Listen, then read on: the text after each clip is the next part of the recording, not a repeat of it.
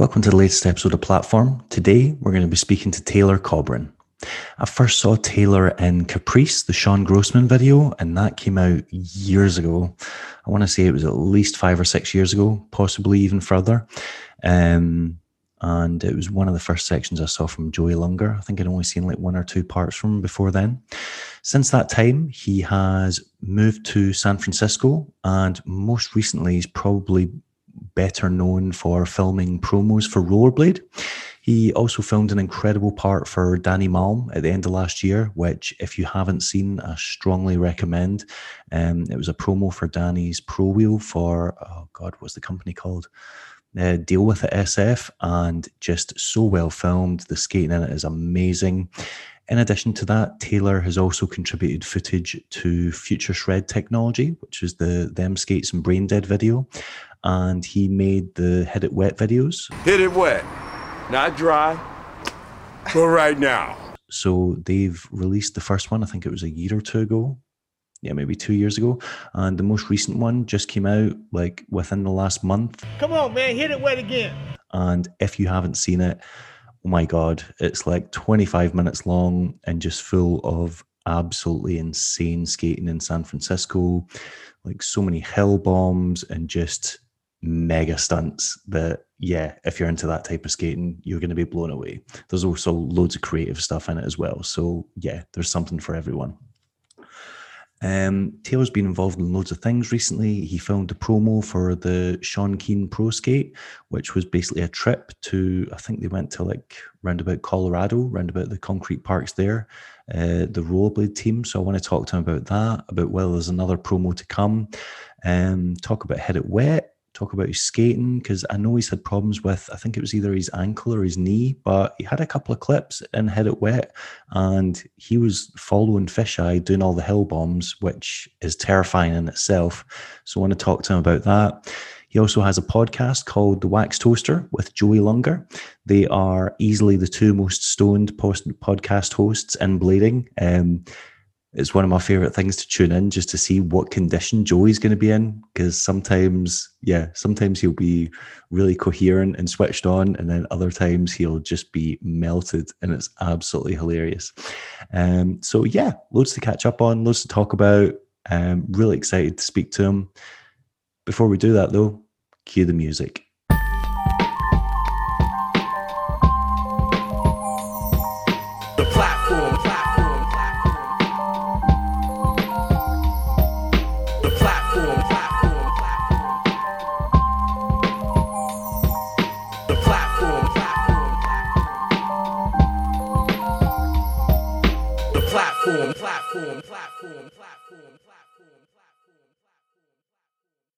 How you doing?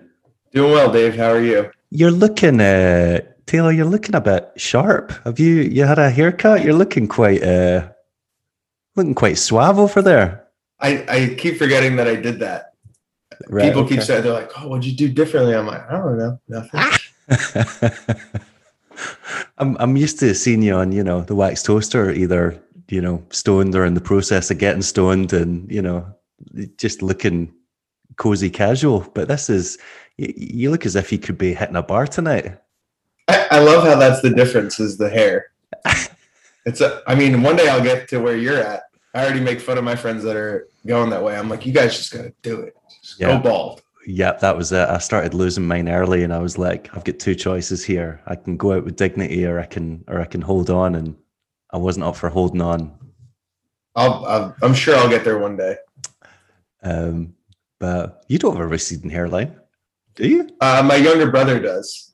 I have noticed that. So, yeah. He's getting a little harder than I am right now, but I like to mess with him about it. He's in good spirits about it. Right. You can kind of see there's certain looks you can get away with it though, because your brother's got long hair and he's got the kind of like rock metal image. You just look like an aging rocker, but then I guess he's not that old. No, he's 26 now. Yeah, he's going to be 26, I think, or 27. Okay. One of the two.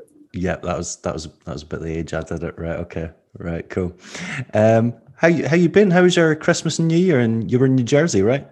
Yeah, we went back my younger brother James and I to our family's house. Our mother and father still live in New Jersey, so we went back for the holidays. There's always so many skaters from the East Coast that we see go back, but we were only there for 7 nights, so it's kind of hectic trying to do all the family stuff and then like do some skate stuff. So we've kind of just been pushing the skate stuff down because we'll just skate together. So sorry for anyone that missed us. Yeah, because Dafik's from there as well, isn't he? He is. We're like I guess you could consider us the second or third generation of skaters that have come from New Jersey. And then, they were the leaders that we would go to their events as kids. Who's that? There's this amazing guy whose name I've just forgot. Tall, skinny. He was in Pariah. He was also in the Eric Truth. Stokely. Eric Stokely. Yeah, he's from New Jersey as well, right? He is. There's a huge team of them. Jake Cottrell, Bellino, all those guys kind of ran in the same circle. Sean Money. I think his name is actually Sean Keane. Sean Money.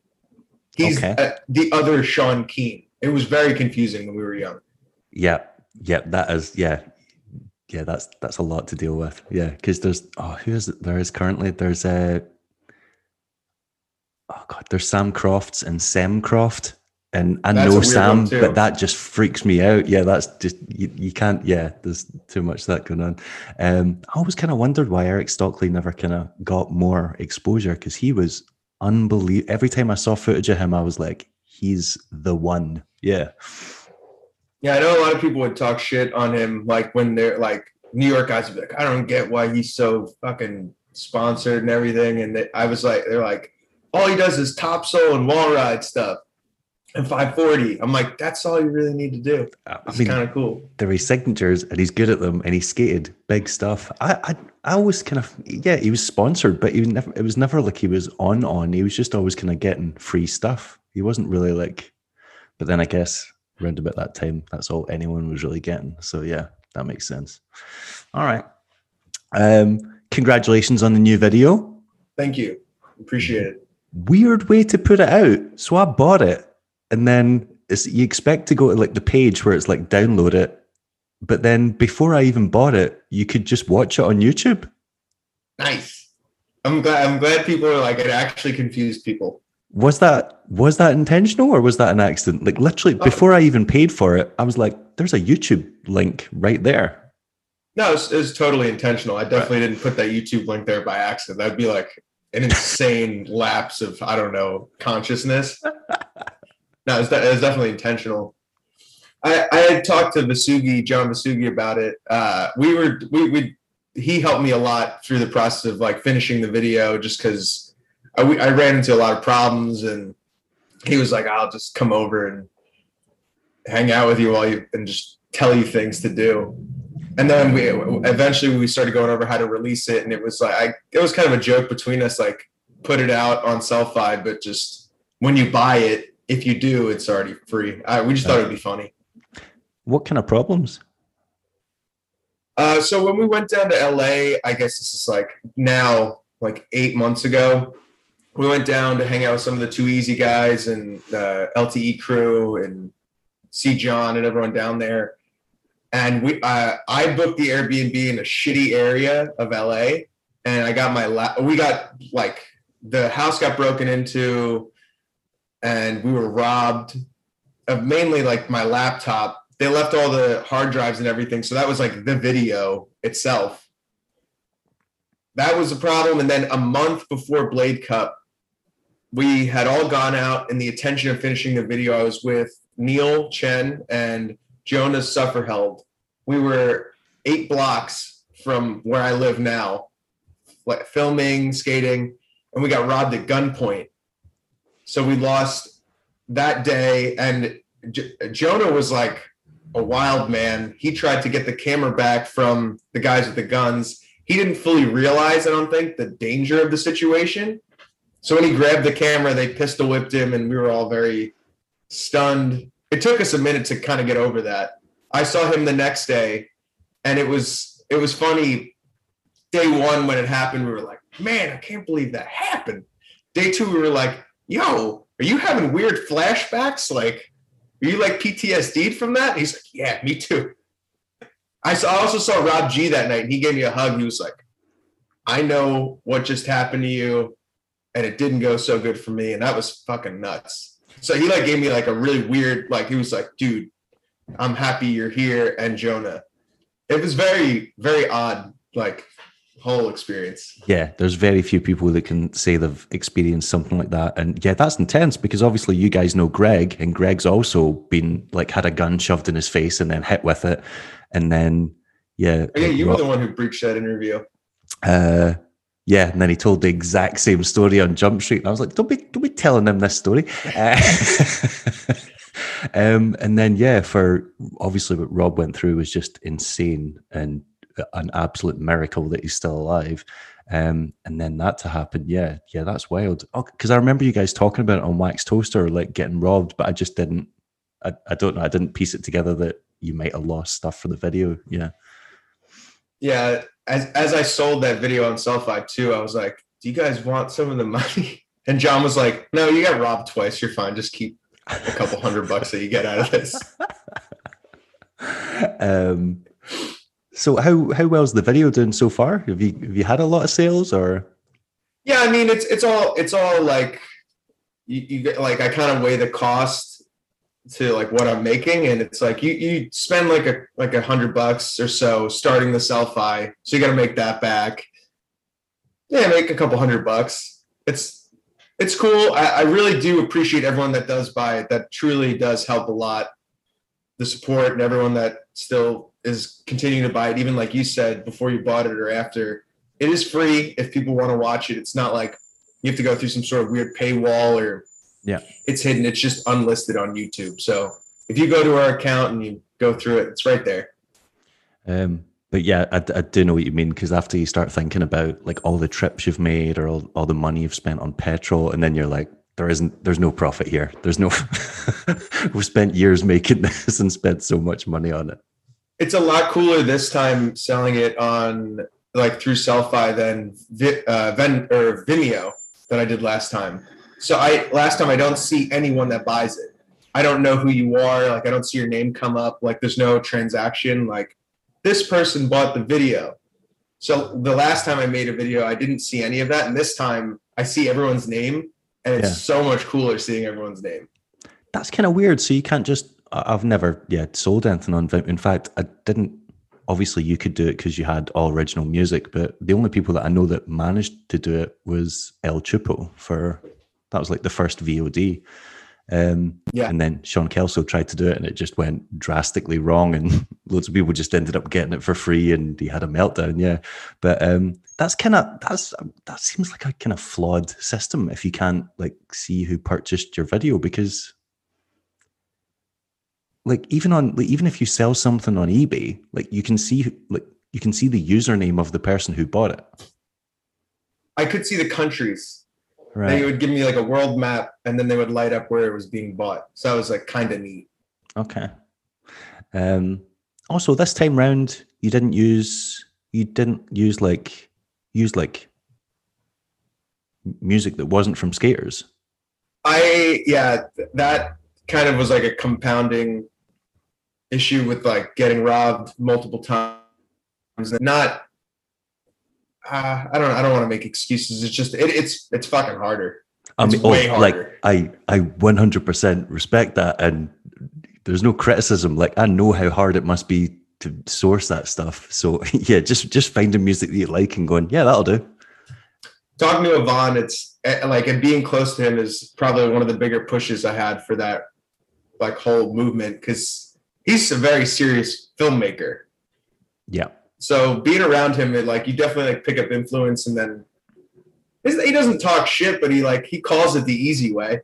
Yeah, I like that. I like that you've got kind of, what would you call them? Like not the flag. Oh, you get them at skate parks, and they kind of dish out the rules to the younger kids and let them know. And he's like that guy. He's like the gatekeeper of like the Bay Area like film scene. And he's like, no, there's certain rules you need to abide by here. You're like, all right, okay. He's the real deal, dude. Much respect to Yvonne and everything he does up here. He's like the man. Agreed. So Hit It Wet 2, I feel like you kind of flaked out with the name because it could have been Hit It Wetter, it could have been Hit It Wet Again, it could have been you could have done. It was Hit It Wet Again. You could have done. Was it not just 2? No, it's Hit It Wet Again. Maybe that's where I got that from. Maybe I've just imagined that wrong. All right. That was BJ Bernhardt. Very early, like as soon as we whipped the cameras back out, he's like, "We're gonna hit it wet again." I was like, "Yeah, dude, that's fucking sick." Calling it that. Yeah, he didn't have a clip in the video, did he? No, he tried to get on talk. What does that mean? He tried, as in I mean, it's just like there's a lot of people that I would love to have in the video. It's just I don't want to just bog people down with just like skating for people to like see a name and just be like, all right, BJ did a soul grind. Cool. He's in the video. Check. Like, I think that's kind of boring. Yeah. Like, if you do something, I want you to be like, I fucking did that. And if that's not in the video, I'm upset. Right. Because I want you to feel like you, even if it's like something that you like that you did, I just think it's better if you're like, I want to see that trick in the video other than like, I want to be in the video, just me because I'm fucking me. Yeah. That to me is like, who cares? That's fair enough. How the hell did you get Tommy Boy in there? That was a blast from the past. When I saw him jump, I was like, what the hell is he doing in here? I didn't know does he still skate? I mean, he's around here. He's in the city, I think. It's just like he shows up, like he runs into people, and it's like, dude, I fucking saw him. It's like you've seen a ghost. You're like, dude, I saw Tommy Boy, and he tried to attack me. It's like, oh, cool. Oh, okay, right. So he's not someone you guys regularly hang out with. No, he's. A lot of those guys like him and Sean C are like before my time SF guys, and a lot of these other guys know him. I've only been here for about 4 or 5 years, so they're kind of phased out from like my thing. But even when he saw us for the first time, he's like, I know who you are. I was like, I know who you are too, dude. Yeah. Is that a good thing or a bad thing? Is that a I was just kind of like nodding. I was like, yep, I'm going to turn the camera on now. You know who I am. You know what I'm doing. That's fine. And he's going to give you something entertaining because he's a grade A character. Yeah, okay. There was all these rumors going about during the Daily Bread days that he was like rich or like a banker or something. I remember he used to write articles for Daily Bread, and they were literally the most like abused, hated on article. People were like, stop letting this guy write for Daily Bread, please. Well, I mean, it's like he's like the Alex Jones of rollerblading.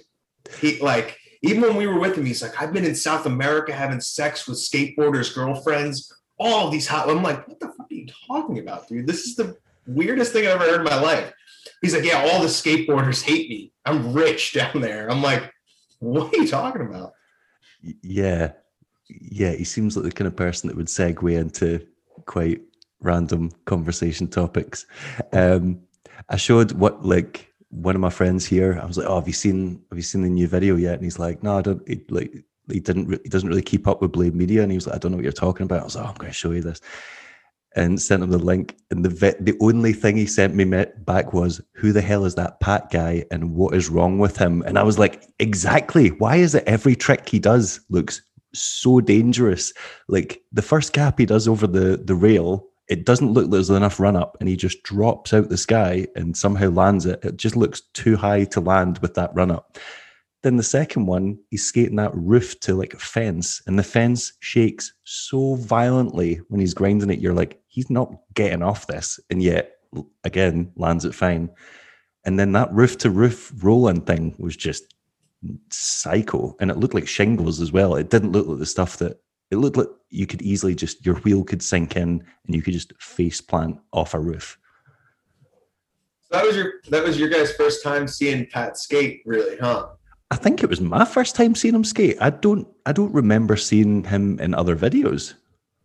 I don't think he's been in too many other videos, but he's very involved in skate. It's funny, he's like so deep into skating, but most people are like, who is that guy? I mean, he's clearly very good. Like he didn't look sketchy. Like he stomped all those tricks, but the tricks he chose to do were fucked. He hangs out with Brian Shima like regularly. He's in a band with Brian Shima, isn't he? Yes. He's the drummer. Brendan Tids is the bassist. Sean Salazar is lead guitar. And then Shima's in the band as well. So Snookum or something? Snookum Brothers or something like that? The Skookum Brothers. Skookum Brothers, yeah. Yeah, they're it's a really wild to see 4 rollerblader guys fucking really kill it in there, like a field outside of skating. Yeah. But yeah, it was just like the way I marketed it to my friend was like, oh no, you need what, like pretty much the trick most of the time isn't even the psycho thing. It's the fact that they just keep going down the hill after every trick. And he was like, all right, I'll watch it. And he was like, oh yeah, you weren't joking. He's like, there's so many just terrifying moments in that video. And I'm like, yeah. It's so funny. I guess it's like you become numb to it just because it's like a way of getting around after a while. Some of them are scary. I'm not gonna lie. Like they're like definitely like there are some where you look down and you're like, all right, I'm scared. I mean, the fact that Cameron Talbot used one of the streets is basically just a mega ramp to like clear it like halfway down the hill into when one of his last tricks. I'm like, that tells you how steep it is. The fact that you can launch off the flat like just tells you how fast you're going.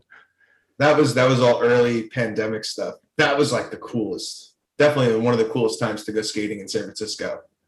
First initial that's pandemic. What I was going to ask, yeah. What was that like? Because surely you must have.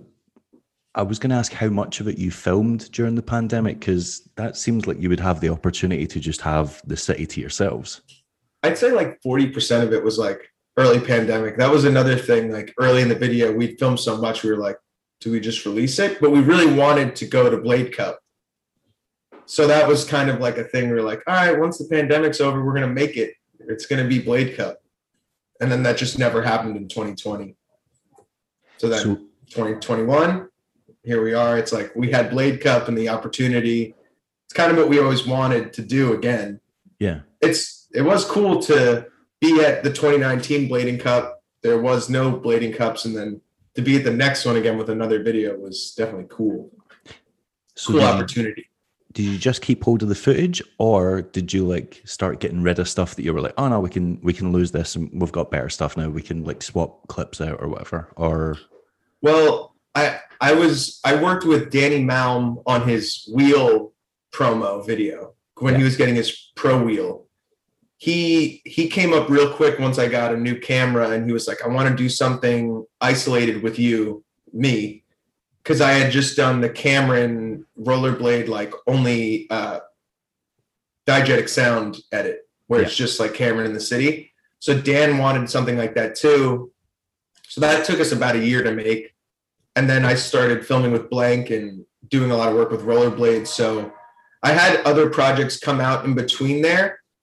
So it never felt like I was really sitting on too much. It's just like when we would get out with the big crew on the weekend, we'd get some clips, and be like, all right, we did it, and then we'd all go home. That Danny Malm, he's probably my favorite skater from San Francisco at the moment. Like every time I see footage of him, I'm just like, yes, just. We were just laughing in the car about one of your edits. The Chad Hornish thing was so funny. Oh, Chad took that well. He did. He messaged me literally that night, just being like, all right, yeah, very good. And I was like, so he was fucking around in that comment, huh? I think. Where you called him the 99-cent champ? Yeah, as in, like, that wasn't a dig. It's because whenever every episode of Jump Street, he donates 99 cents. Oh. I wasn't digging at him. That would have been brutal. That's what I was like, damn, dude, Dave is fucking savage. If I slagged him off in a video and then when he comments, I just berate him again. Yeah, I'm not that harsh. Dude, I was like, I thought that was the craziest comeback ever. I'm like, are they really beefing? This is maybe it went over his head as well. Maybe he did just think I was slagging him off. But no, Chad was all right with it. He was like, we'd messaged about it, and then he started sending me these old photos of him in like huge baggy sweatpants, and he's like, I'm gonna start wearing long line t-shirts. And I was like, dude, I've met you, you're like 5'2". If you wear a long line t-shirt, it's gonna come down to your ankles. And he's like, and then he just started sending me these old photos of him in Nims with just huge like baggy like Frankie Morales like outfits from like the early 2000s. Like he has them now, like that he's like dressing up in. It was an old photo, but I think he was like, I'm bringing this look back. And I was like, I don't think that's a good idea. That might be cool. I don't think Demetrius George brought shorts back. This is true, but I don't think anyone suits. There's two things I don't think anyone can pull off: sweatpants and camo. I'm not a big fan of either. You're wearing a camo hoodie right now. Dude, have you seen basement stuff? Sweatpants and camo is like their thing. I refer to my previous comment. Sean and Colin Kelso are masters of their craft, but they have debatable wardrobe choices. Damn. It's like Dominic Sagona. Dominic Sagona is one of my favorite skaters of all time, but he made a lot of criminal outfit decisions, namely t-shirts wrapped around his head and one t-shirt hanging off the top of the shoulder. There was some missteps. I like when Drew does it. Nemo, he looks good like that. But everything he does seems to be ironic though, so he can get away with it. True. After a while, everything almost seems like irony. Yeah, but he does all like the camera points and stuff like that, and like lands a trick and like does the like neck chop and stuff. So it just kind of seems, yeah, him and Danny, I think, have perfected. It might be after skating with Neil and seeing how Neil skates and listening to other people watch Neil do nothing. You're like, he's so cool, and he's just like rolling around. Everyone's like, how does he do it like that? I'm like, everyone's just stunned when he just moves. So yeah. I don't know what's impressive anymore. I think it's just whatever visually appeals to you. I think, yeah. I definitely think as no matter who you are, if you skate long enough, it changes over time. And I think if you're just into the same thing throughout the whole, like whenever I see people online, they're like, oh, no one does like this or this anymore. I'm like, that people still do that. I don't know where you're looking. Or they just complain that no one does like massive handrails and switch ups anymore. And you're like, that's, you at no point, you never get into anything else. Never. And you're like, you might as well have just stuck to playing football or basketball then, because that never changes either. That's a good point. Or fishing. Like the object is still just to score a point. Like if yours is just to do as many switch ups as you can down a handrail, then that would get old really quick. Yeah. So. And it's dangerous. Handrails are dangerous. Yeah. I've been having this conversation with a few people recently just because obviously I'm 38 and like when we go street skating, I'm like, oh, we go to this spot. And loads of people are like, I just don't know if it's justified anymore. And they're like, what do you mean? And they're like, well, you know, the best trick I'm probably going to do down it is like a kind grind or like an Alec top porn. And then if I fuck it up, I'm going to really eat shit and like destroy my balls or my shins and they're like, I can't really justify it to myself in my head anymore. And I'm like, that is a fair point. Yeah. So we just end up going to weird stuff instead. So, but it's fun thinking like, because I have that problem when I skate. Like people are always like, why don't you get clips? I'm like, I don't want to just do that. But there are other things that I've been thinking about that like, it's like what you do before and after. I think everyone can kind of see that now, before and after. You can topsoil a handrail if you do something before or after it that is a little different or you can make interesting, then the topsoil is justified because you did whatever kind of slide or toe pick or anything after. It is kind of weird that that's become like the thing now that's so common or like so many people are adopting it, but yeah, it's always been around. Like even you can look so far back in videos, like you look back in Farmer and like early like mind game Farmer sections and he does a true soul like cess slide kind of thing and then comes round and then grinds the rail. Or you had like, oh god, what was the other guy that was on mind game that used to always do the cess slides onto handrails? His name, oh god, Jump Street interviewed him not that long ago. He's in a band. What the hell is his name? And he used to always do like Royale cess slides to like alley porn star or normal like porn stars down rails and stuff like that. What the hell is his name? He had a pro skate with Shadow. Schwab. Ben Schwab, that was it. Wow, my brain is empty tonight. Yeah, like he had a lot of those. So, or like pivots on before grinds and stuff like that. But now it always kind of seemed like an anomaly before or like a rarity. And now loads of people are like, no, that's cool. Like, I'm going to adopt that, and loads of people are doing it. So, but also that weird when people just do a porn star on the ground before you do another trick, it's just kind of stupid. It's just like you're like, I think they're missing the point of that like motion. Yeah, like I think it's just like they do it and then they're like, all right, I'm going to do another porn star. I think it's okay if it like complements the movement, like if it's a continuous movement or it flows well. But I know what you mean. You can tell when people are just jamming stuff like that in there, and you're like, that looks so unnatural, or like it doesn't seem to make sense with what's happening. I get what you mean. Bobby's really good at making them important. Spaz. He does a good job at making them mean something. He also comes under a lot of criticism for it though. So I feel like he gets an unfair hard time about some of his clear. Like he's obviously if you've seen his like old sections where he's on Seba's, I don't know if like it couldn't have been long after he got out of prison, and he got sponsored by Seba, and he was still the same skater. He was still doing these like 900s and incredible part skating, but he was just in totally different look, clothes, even the postures he did with like his movements.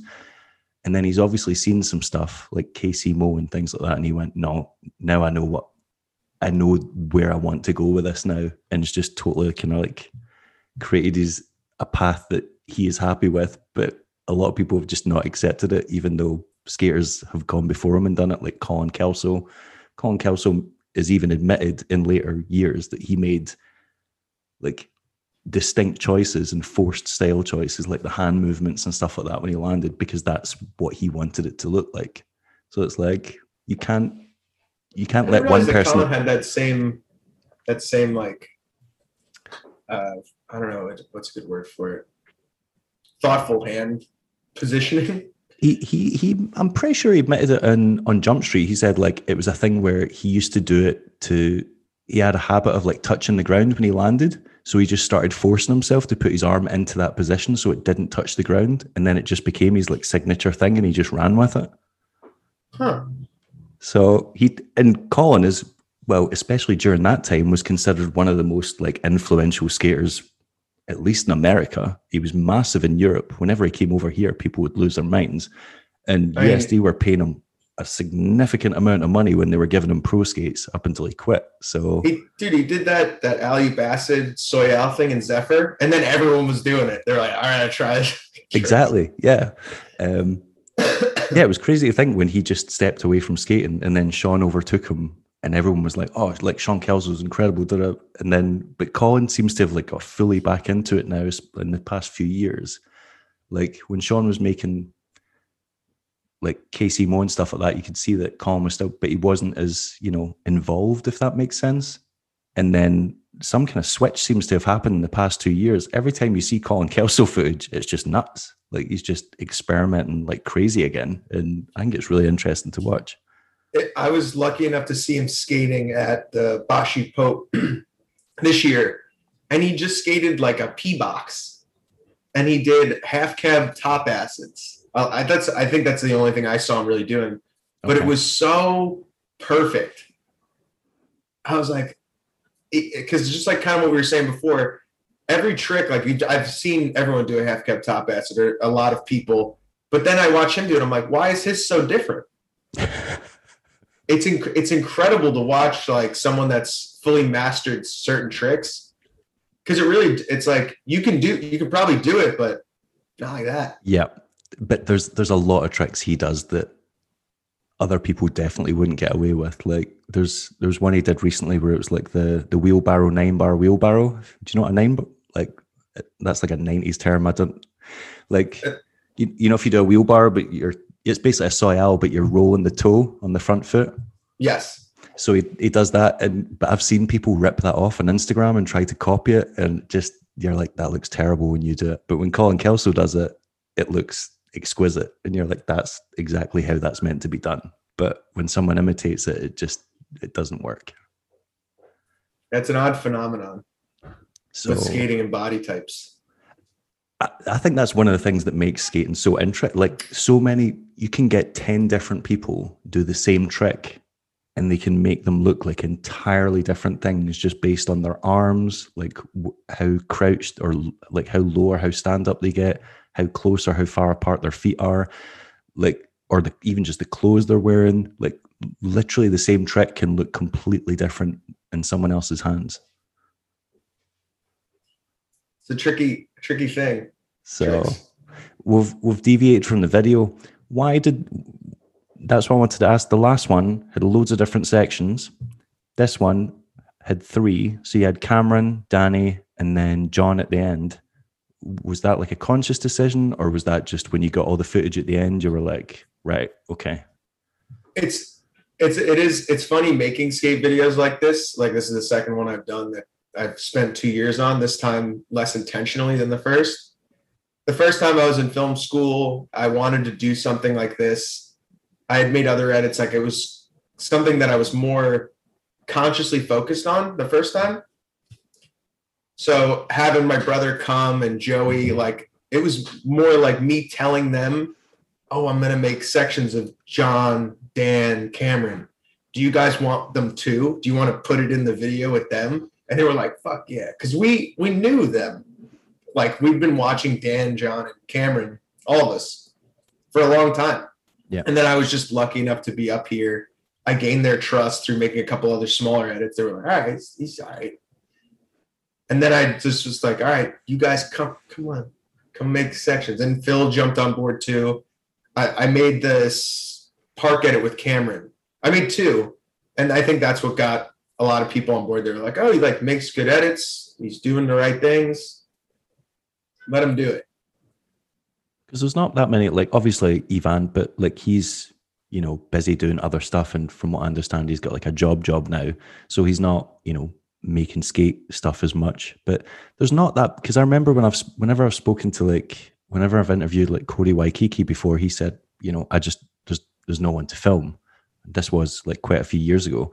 There's not that many filmers in the Bay Area, surely. There are a couple. There are definitely like this dude, Alex, I don't know. His thing on Instagram is Allo Productions. He films like people in the East Bay.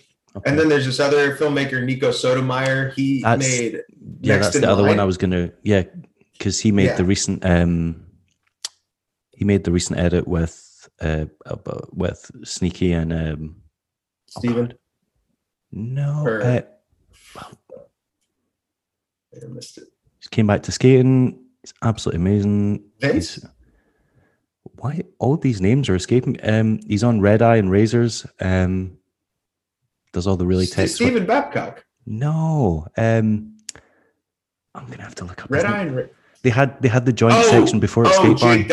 Jake Dotson. That was it. Oh, Jake's gonna kill me for this because I hear from so regularly. It could have been Jared Banning. Like the description, I was like, it's Jared, but that doesn't make any sense. Because I remember Nico made.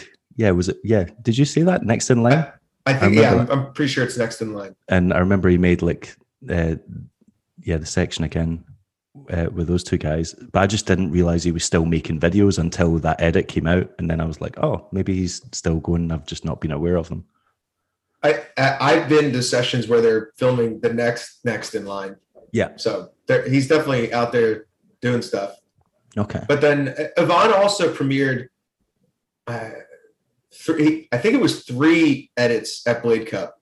Dude, the one I don't even want to. The one edit was like the edit of the year, in my opinion. Okay, I'm sure I've heard you mention this before, actually. I don't know if I've talked about it, but it's documentary style of someone who's recently come back to skating after a time away, and it's like everyone in the theater was going nuts for this edit. It was so good, dude. Okay. Yeah, it'll come out eventually. I don't want to give too much away. I know people are like, well, what the hell is he talking about? But Ivan's got some really good stuff. But he's got an edit of Cameron that's really cool. And then I think there was one other thing, but I might be spacing there. I just thought there was, made up a memory. See, but Ivan loves to torture us, though. He loves to be like, he loves to have a finished product and then just shelve it for years and make us suffer and wait for it. And well, he's doing it the hard way. He gets the music. This is true. It's like legit He cool definitely music. he puts in the work. I'll give him that. You mentioned Rollerblade and doing the projects for them, so you've obviously done a bunch. You mentioned the Cameron Talbot stuff. You've done stuff with Sean Keen's promo as well. Promo tour video thing. I don't really know what we call it. There's still like ongoing projects. We're still trying to work on like his, like what you were saying, like his promo. Stop stealing my questions. How am I meant to lead on to these questions if you answer them before I get? That's what I was going to ask. So obviously you made the tour one in, was it Colorado? We went to Montana and like the outdoor concrete parks, but I was like, this can't be it. Like he's got to have a solo piece coming, surely. But then I know he's had ankle problems for the past couple of years, so I just didn't know if he was back to like 100% or what was going on. Keen's looking great as far as skating goes. Like, yeah, he did. It was when we were finishing that first Hit It Wet video, I watched him break his ankle, and that was rough. But then over the past years, he's kind of bounced back. He looks like he's fully back as far as like healthy ankle, doing tricks. So it's cool to see. So you're he saying had a shitty run of luck. Like he kept like after he came back, he'd skate one day, like break his thumb, slip on like a potato chip bag, break his other thumb. All right, I did not know all that was happening. Okay, I thought he was just having a rough time coming because ankles are an absolute nightmare to heal. Yeah, and then his fingers were a nightmare just to work with. So how far away is that? Because obviously, well, the skate's not even out. Like the skate's not even, it's not available in Europe yet. Really? Yeah, it's apparently the UK doesn't get it until like mid-January, and then there could easily be a delay. So, you know, the beta, whatever you want to call it, run of the skate is not even out here yet. Oh, crazy. Because I know you guys have got them in the States. Yeah. I didn't even realize that the rest of the world probably or might not have it yet. No. But all the new skates is kind of overwhelming, like to see who has what, where, when. There is a lot out at the moment. Yeah, it's a lot to wrap your head around. You never answered my question. So how far away is that from being completed then? You know how this works. You have a podcast. You can't just not answer. I mean, it's like I talked to other people about this when we were down at Blade Cup, and they were talking, and they're like, "You still doing stuff with Keen?" I was like, "Yep." They were like, "When are you gonna make that edit?" And I was like, "I don't know." They were like, "Good. You shouldn't know. If they tell you to be done, don't finish." Like This is like other people that have pro skates. They're like, if they tell you to finish early, don't do it. I was like, That's okay. True. This is true. You know when you know. How did you first get involved in rollerblade? I was in the right place at the right time. I was doing like the right thing too. I definitely think I'm super lucky. Like to be here with Eric Garcia, the whole JSF crew, like Cameron being a huge like content producer in general. Yeah. And then it's just kind of, I think it's right place at the right time. I wanted to do this type of stuff too. So. And are they paying you for these edits? Definitely. Yeah. It's like, I am like, when I say I'm super lucky, it's like, I get paid by Rollerblade to go do skate stuff.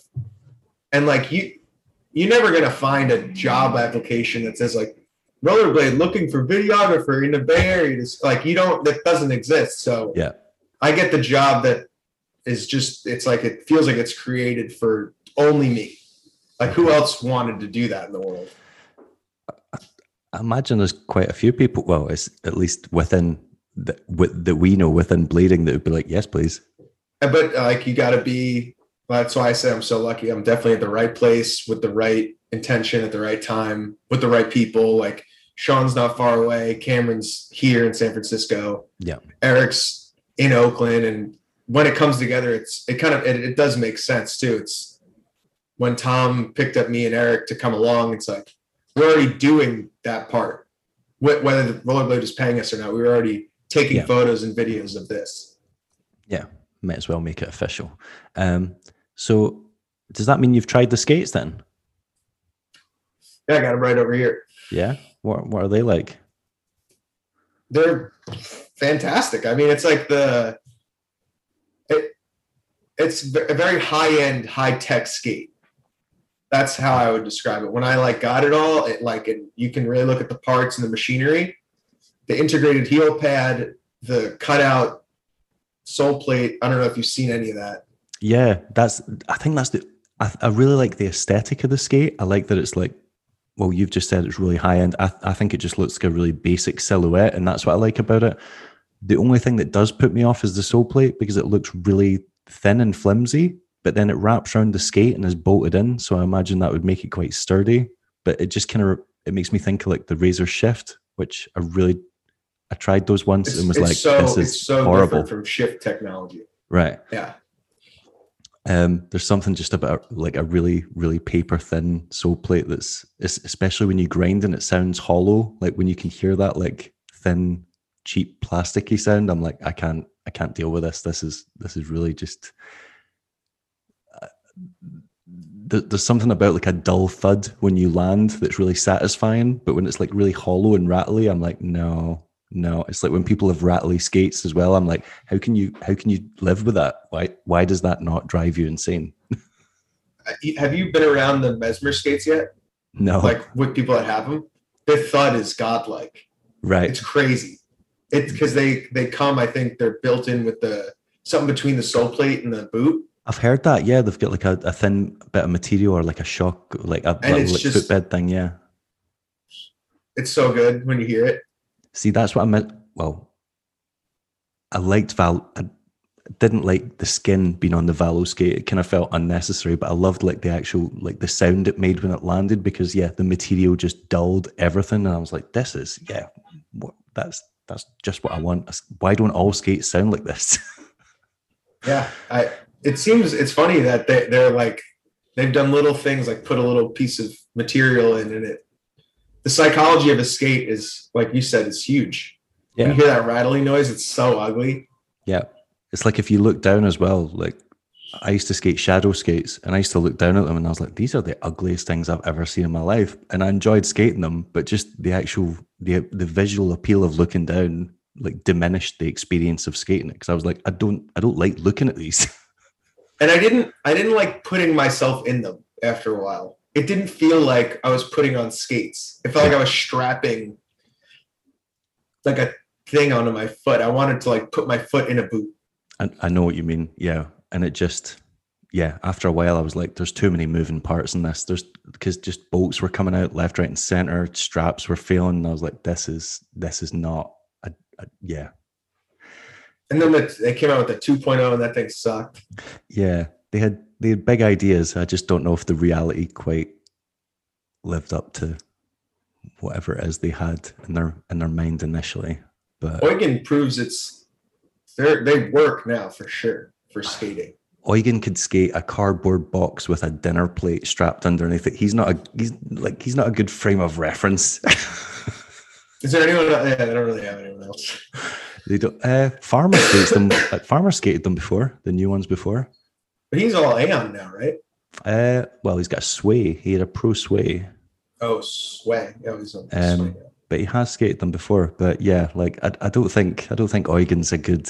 You know, I feel like he could pretty much put on any skate and get to work. In fact, he has proven that because he's pretty much promoted them all at some point. That's probably a better point. So yeah, he also took it well that I made fun of him in one of the first videos, and he was like, he took that.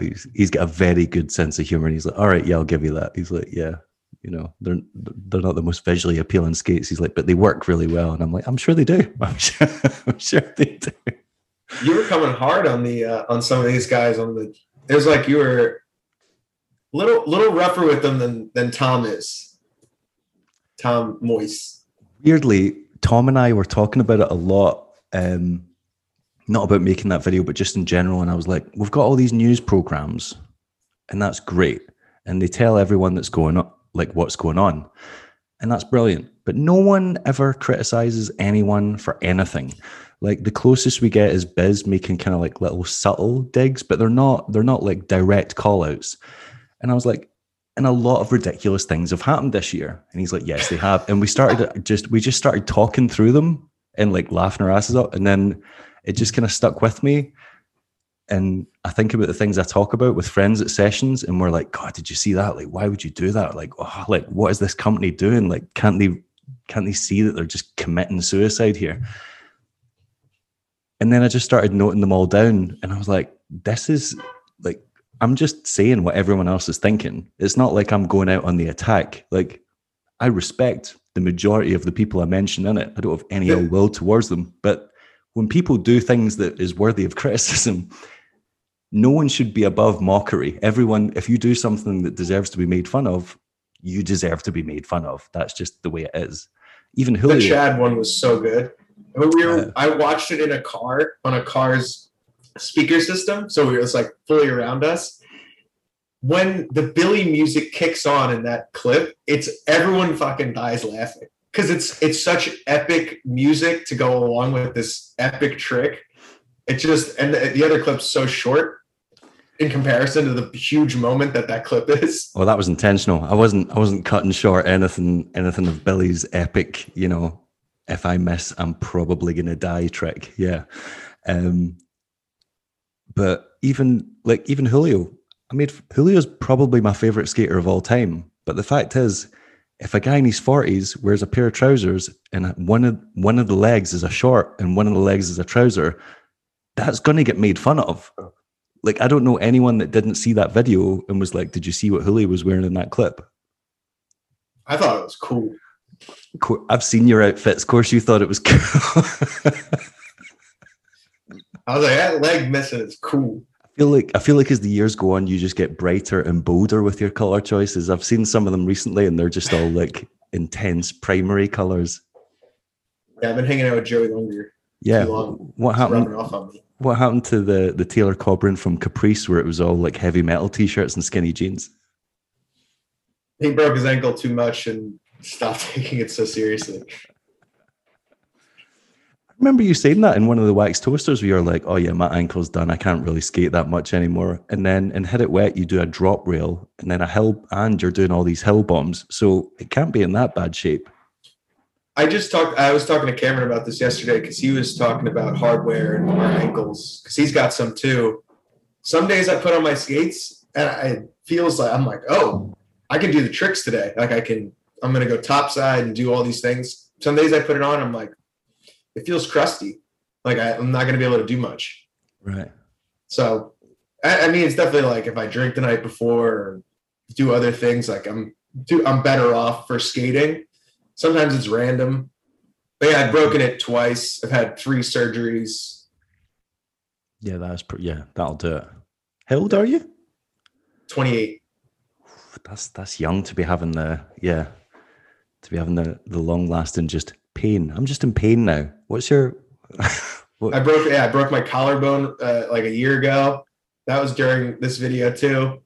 How did that happen? I did that at a skate park. I ran into another skater, and instead of just bashing, I've always thought, I'm like, how do you break your collarbone? And if you fall into a ramp and don't want to destroy your face and brain, you throw your collarbone. You into shoulder it, tackle it. You break your collarbone. Yeah, that makes sense. It's always the stories you don't want to tell people as well. Like, I broke my pelvis on a P rail on my lunch break at work. And I was like, I don't want anyone to know this. Like, Brian Starnes, he's Carson's older brother. He broke his spine twice skating. Yeah, that's rough. After the first one, spines are, you know, that's how he tells it too. He's like, can you imagine going to your parents and telling them I broke my spine again? Yeah, the first times that they get. See, that's one of those. See, whenever you think of spine, you just think disabled. Like, you think forever. If you break your spine, you're in a wheelchair now. That's your life. So yeah, if someone said they'd done it twice, I'd be like, wow, okay. Dude, you really gave it to. Have you talked to Brandon Drummond? I don't. I've never like kind of interacted with him. Oh no, like that's not true. That's not true. After the first video came out, he was like, "Oh yeah, this is really funny." Da, da, da. And I just sent him like a reply saying, "You're in the next one." And he went, "Wait, what?" And I was like, "Don't worry, like it's nothing. Like I'm basically just made fun of the fact that he gets everyone's name wrong. That's not harsh. Did he do was the Charles Dunkel Mike Lilly thing? Was that last year? Oh, did you catch that when he did that one? He mixed up their names or got their names wrong or something. Yeah. Yeah. I mean, I think it's one of the. That was a good one. Yeah, it's one of the pitfalls. Oh, that was it. He spoke about one, but put up an image of the other. Was that right? Yeah, he was like, I've been skating for a long time, and this is Charles Dunkel. And it was like a picture of Mike Lilly. Yeah.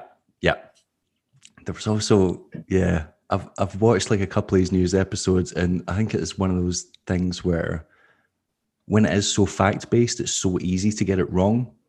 And if you just misinterpret something, like I remember when Julian Batt announced Winbrand, and Brandon, like, I think I watched like an episode and Brandon was like, oh, it's the new Blader Gang wheel company that Julian's running. And I was like, this has got nothing to do with Blader Gang. What are you talking about? Dude, he should just fucking fire away with just false info. Just make it all up.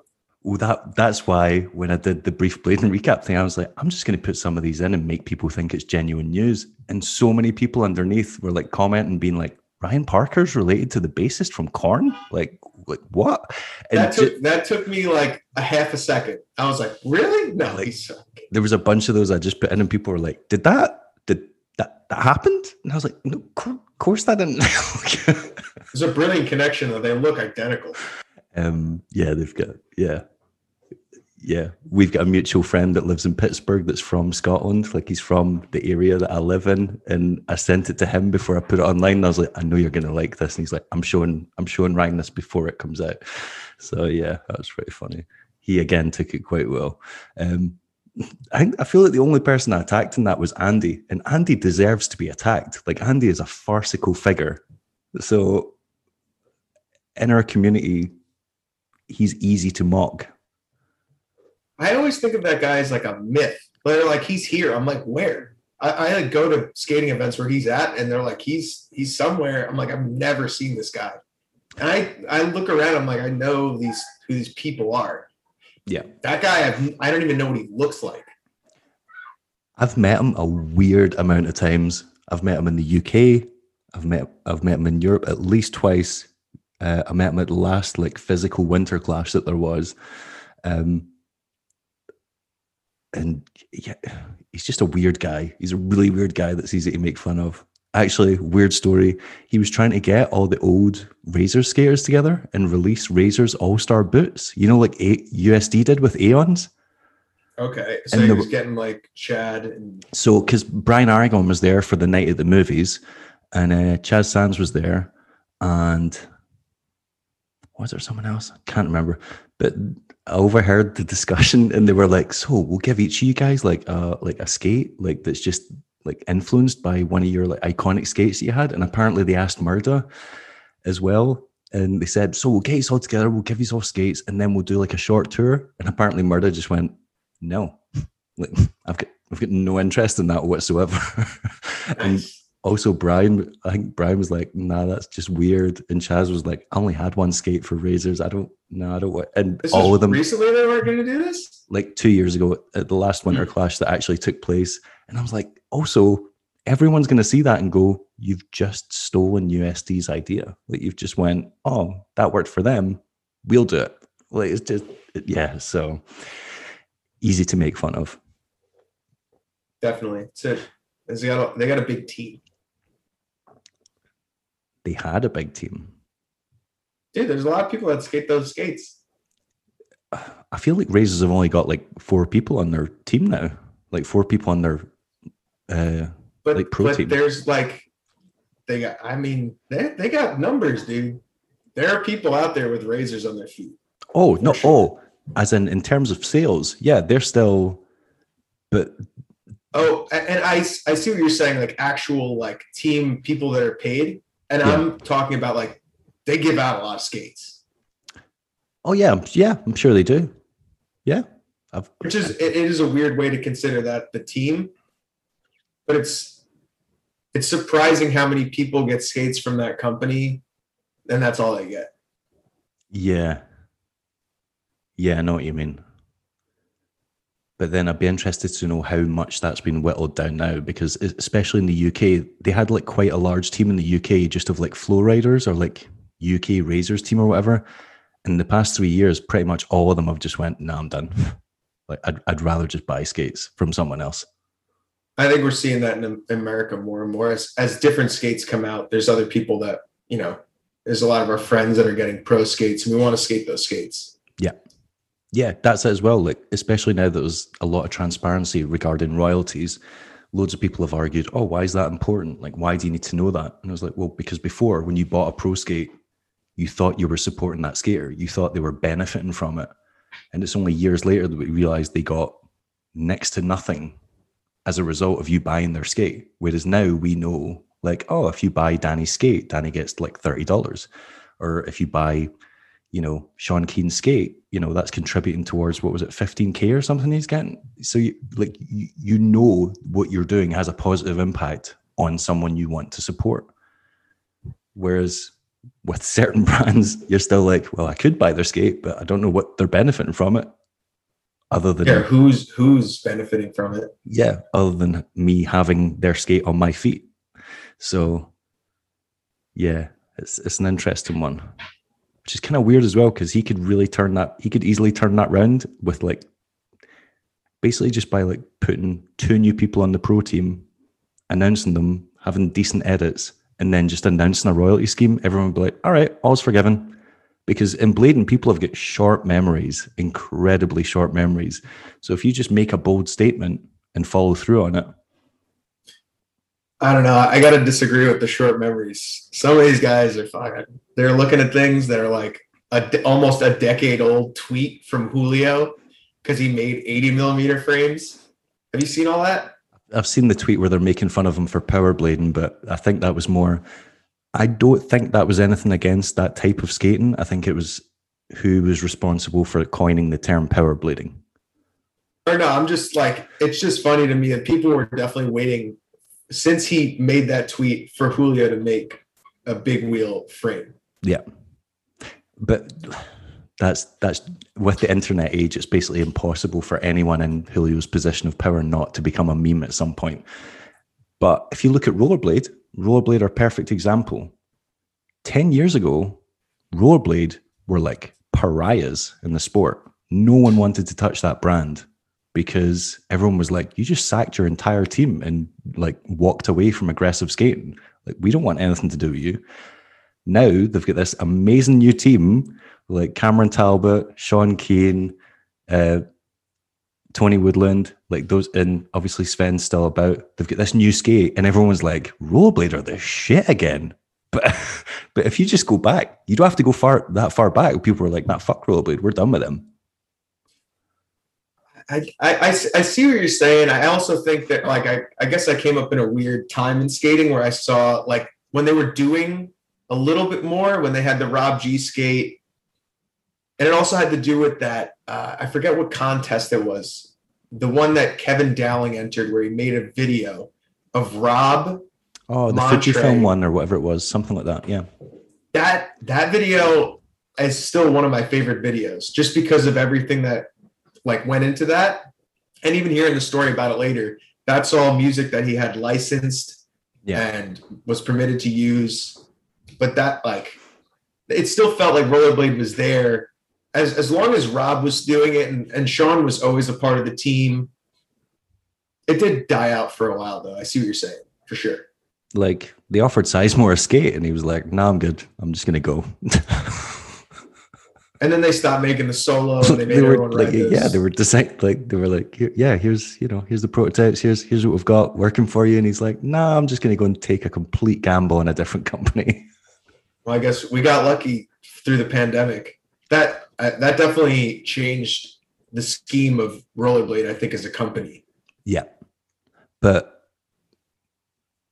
just offering up some transparency and making a new product, that's basically all it took for them. I mean, that's something Tom has been working on that for way longer than.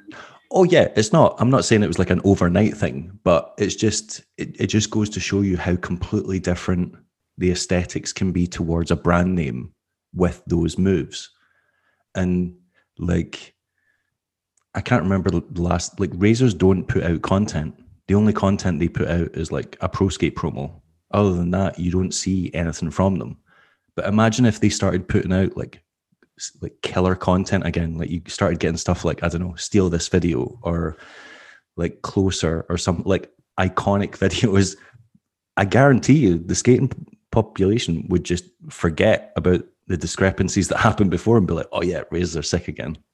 But I feel like that time is so, I don't even know if that can exist anymore where you can make like a Closer or something like that. I know what you mean, but I mean like for the modern age, like say they just started banging out like great online content, you know, like Mesmer did. Like Mesmer just came out the gates swinging with this strong brand image, this amazing 15-minute video, this team that like people are like, yes, you've not just regurgitated a bunch of skaters from other teams. You've actually got, you know, like Mark Moreno, who's been slept on forever, Dominic Bruce, who never got a chance at Razors. He got on the pro team and then just got forgot about. Levi Van Ryn, who's just never looked in like he belonged on any team he was on before. They've got all these guys together and you look at it and you're like, that's a unit. That is a unit that makes sense. That's not a bunch of skaters thrown together. That's a fucking team. I mean, I can't help but look at like the synchronicity of everyone that's involved with their marketing, the video, like production. Mark, like hats off to Mark for creating something that's like fantastic. Yeah, I don't know if it was shrewd on Billy and John's part or whether it was complete accident, but either way, having Mark on board as a skater, as a filmer, as someone like designing their aesthetic is a stroke of genius. Whether they meant it or not, Billy's been kind of suggesting that it was all just a complete accident and he just wanted Mark on as a skater. I feel like Billy's smarter than that, but okay. Either way, I don't care. Keep your cards close to your chest, right? Yeah, I don't care like how it happened. The fact that it has happened and it's going really well, I think, yeah, it's a really promising start for a brand. Yeah, I'm going this week on Saturday. I'm going to LA. And James is going to meet me there as well. And we're just going to go and see what happens. What does that mean? That's literally like that's a game plan. I'm going to go down there. I'm an extra set of hands. I know how to work the cameras. If these guys want to skate, that's cool. Right. And then wherever that wants to go, I'm fine with that. A potential filming mission then. Yeah. Does your brother still live in Colorado? Is it Colorado he lives? Yeah. Yes. How did he end up there? He moved there after we were on the Useless tour. This was like a Southern Scum Dustin Spangler video. Yeah. It's almost like 7 years ago now that we did that. It's funny to think about. But that was James met like a lot of his friends from Texas were on that tour. James had gone to Woodward East and met a lot of these guys like Zach Pavel, Jared Banning. And they were all going up from Texas up there to start a skate house. I remember when they all just kind of moved up there en masse. Yeah, because, yeah, well, I'm sure you'll. And they told James, they're like, yo, we got a couch and a room if you want it. Come. I was having my own, doing whatever I was doing in New Jersey. So that's what I was going to ask, how you didn't end up going up there with your brother, or whether at any point you were like, oh, maybe I should move up there too, or whatever. I was on probation for the whole Useless tour. I had to call my probation officer every week at like a very specific, like I think it was like every Tuesday at 8 a.m. her time.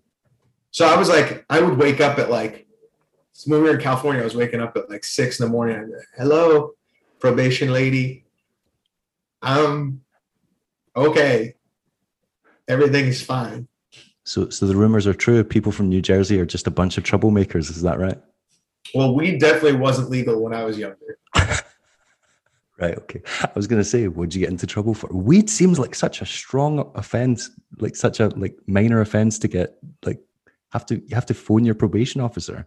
Oh, it derailed my life. It was insane getting arrested for weed. For just for possession of weed. Yeah, that was at the time it was huge. Right. It sounds. I feel like I'm like someone that's like talking from the past. It's so weird. It's like, and when I was little, it was very bad weed. Yeah. Actually, I remember that guy from Tri-State Skate? I used to be in contact with him. Greg Kiefer. Yeah, I'm sure he got into a lot of trouble for weed as well, or like had insane legal I costs don't know or if something like that. I don't know if he wants me to say this, but I mean, Greg's a great dude. I owe a lot to Greg. He was very cool with me and James when we came up, but that's like the main reason that skate shop went away. I mean, I kind of pieced that together as well, but yeah. But yeah, that weed was serious at the time. Now I don't know what's serious anymore. Yeah. Yeah, that is kind of strange. I'm right in thinking you did a lot of filming for Future Shred Technology as well. Like, was quite a lot of the San Francisco footage you? Is that right? Yeah, I was stoked that I filmed the Ender in that video. When I watched it for the first time, I was like, I filmed that. The Ender's Brosco, right? On that rail on the wall? Is that what? Yes. That? Greg filmed the fisheye, and then I was at the bottom. Yeah. You also filmed the one of Brosco's early tricks in it as well, where he does the hill bomb at the end, because the same hill is in Hit It Wet too, isn't it? It's similar looking. We had gone there a couple times. Brosco was the only one that has gotten like a clip that's been in a video there. Right. Or maybe just looked the same. I think it's because it had like the little like yellow triangle of blind bumps at the bottom. I was like, is that the same street? But yeah, like what goes through your mind when you're, because if you're the skater, it just comes with the territory that there's going to be jeopardy there, or that you're putting yourself in danger. You've chosen to do a trick or skate a spot. But with this, it's always kind of implied that being a filmer is meant to be safer, but the way you film is not safer. The way you film is equally as dangerous. In fact, it could be possibly more, because you want a good shot. So you're wanting to be like, need to keep my hand steady, need to make sure it's still pointing at the guy, need to not get hit by a car, or like get road rash by traveling like 20 feet down this street on my chest. So like, what could, because in that first clip in Hit It Wet too, you're like, shit, why did you start panicking when you were going down the hill? Well, that was the first time I'd ever surpassed the guy I was trying to film. I was like, right. Well, what the fuck are you doing, dude? Speed up. Oh, right. There's no point of this shot if you're back behind me. Right. I thought you were like, oh no, I'm picking up pace here. Oh no, I was definitely scared. Right. Neither of us really, it's funny when you look at some hills, the pitch of one, what you think is flat is still going down. Yep. So we had never done, that was the first time both of us had ever done it. I was like, all right, you're going to do this. I'm going to come with you. Oh, right. As in followed. Yeah. Right. Okay. And then after we went like 10 blocks. Like we way surpassed, like we had spotters for 4 blocks, and then we went like way past that. So it was scary. It was fun. Oh, okay. Have there been any bad ones with any of the guys that you've known, like with cars or with like, yeah? Oh yeah. Definitely like not anticipating like a cut, right? You ran into like a parked car. John did that. That was bad. I've had other people go down like hills with me too, and like that aren't as seasoned. And I feel bad because I don't really take that into account, and they'll make like decisions that I know you don't make. Yeah. And then they'll freak themselves out and run into something. Right. Okay. Doesn't John have kids now as well? John's taking extra liberties there because he's got kids, right? John Vasugi? Yeah, he has a son, Louis. Yeah. we taught Louis what Sodi was the other day. Not really, but it was funny. Okay. He's just yelling. He's like, "You're Sodi. You're Sodi." It's sick. Did his wife or partner see Hit It Wet too? I'm not sure if Emily's seen it. John's initial song in the video, we put that in because Louis likes that song, his son. Right. Because I'd imagine if she saw all those hills, she might have something to say about that. She was like, "You told me you were going rollerblading. You didn't tell me you were taking your life in your own hands." I wonder what all our partners think about what we do. Well, I'm intelligent enough not to show mine because, yeah, after the broken pelvis, she was not having any of that discussion anymore. It didn't matter what the spot was. She was like, "You come home, you end up in hospital again. You're gonna have to move out." I was like, "Understood. Yeah, okay, cool." Another famous skateboarding crew also uses San Francisco GX 1000. Do you ever, like, you guys pretty much skate the same spots they do? Like, you just look for weird stuff to skate at the top of hills. Do you guys ever run into each other? Oh yeah, they're definitely out. Like Right. when we see them when we're going around doing stuff, they're a big crew. They look, well, they do look like a big crew, and they also ended up in the news like 2 years ago or whatever it was for that security guard that almost got killed. Yeah. So, like, what are they like? Do they talk to you? Do you guys talk to each other or acknowledge each other, or how does that work when you bump into each other in the street? It's definitely different. Oh, I've lived here for 5 years. At this point, it feels a lot different than when I first moved here, where it was like more persona non grata, like between them and us. Right. But I know that Parker Richardson he's such a like pervasive human. He just works himself into every situation. Right. I've seen him on like viral social media accounts, on like, like Subway accounts, Channel 5 like or something. The weirdest stuff. Yeah. So he's kind of, I would say he was one of the bigger influences for like seeing rollerblading in that light from them. Okay. If that makes sense. Yeah. Because that's just kind of, because San Francisco obviously has a history of being like a skateboarding hub, and not only a skateboarding hub, but a skateboarding hub that has kind of been hating on rollerbladers, because obviously Thrasher's from there, and you have like Embarcadero from like the 90s that was considered basically a kind of like war zone of like people fighting and getting robbed and stuff like that. So I was just kind of wondering what that was like these days, especially considering, yeah, like you said, you guys have got a big crew, they've probably got a bigger crew, and bumping into each other. It was sick. I was at a party. My girlfriend, a lot of her friends date skateboarders. Like almost everyone there is a skateboarder. It's very, very common out here. So I'm like the only rollerblade guy that's in this friend group. But one of them came up to me. He's like, "Dude, I was watching this rollerblading video and you were in it." And he was talking about the brain dead thing. Because for them, they're looking at anyone that lives in this city, you almost automatically look at all the content that's coming from it. Yeah. Because you just want to see what else people are doing. You want to find the spots. Or steal the spots. Yeah. I watch all the BMX and skateboarding videos, and I just message the guys and be like, "So what skill's that?" Yeah. Yeah, there's BMX spots that we've been to, we're like, "All right, we can do that." And then we get there like, "Oh, you can't do that." Yeah. So what was the guy saying when you saw him at the party? Like, what did he after he said he'd seen you in a video or seen a video you'd I think he was just more tripped out that it was like I was even in the video. Because for skateboarding, it's even more rare to be in a video.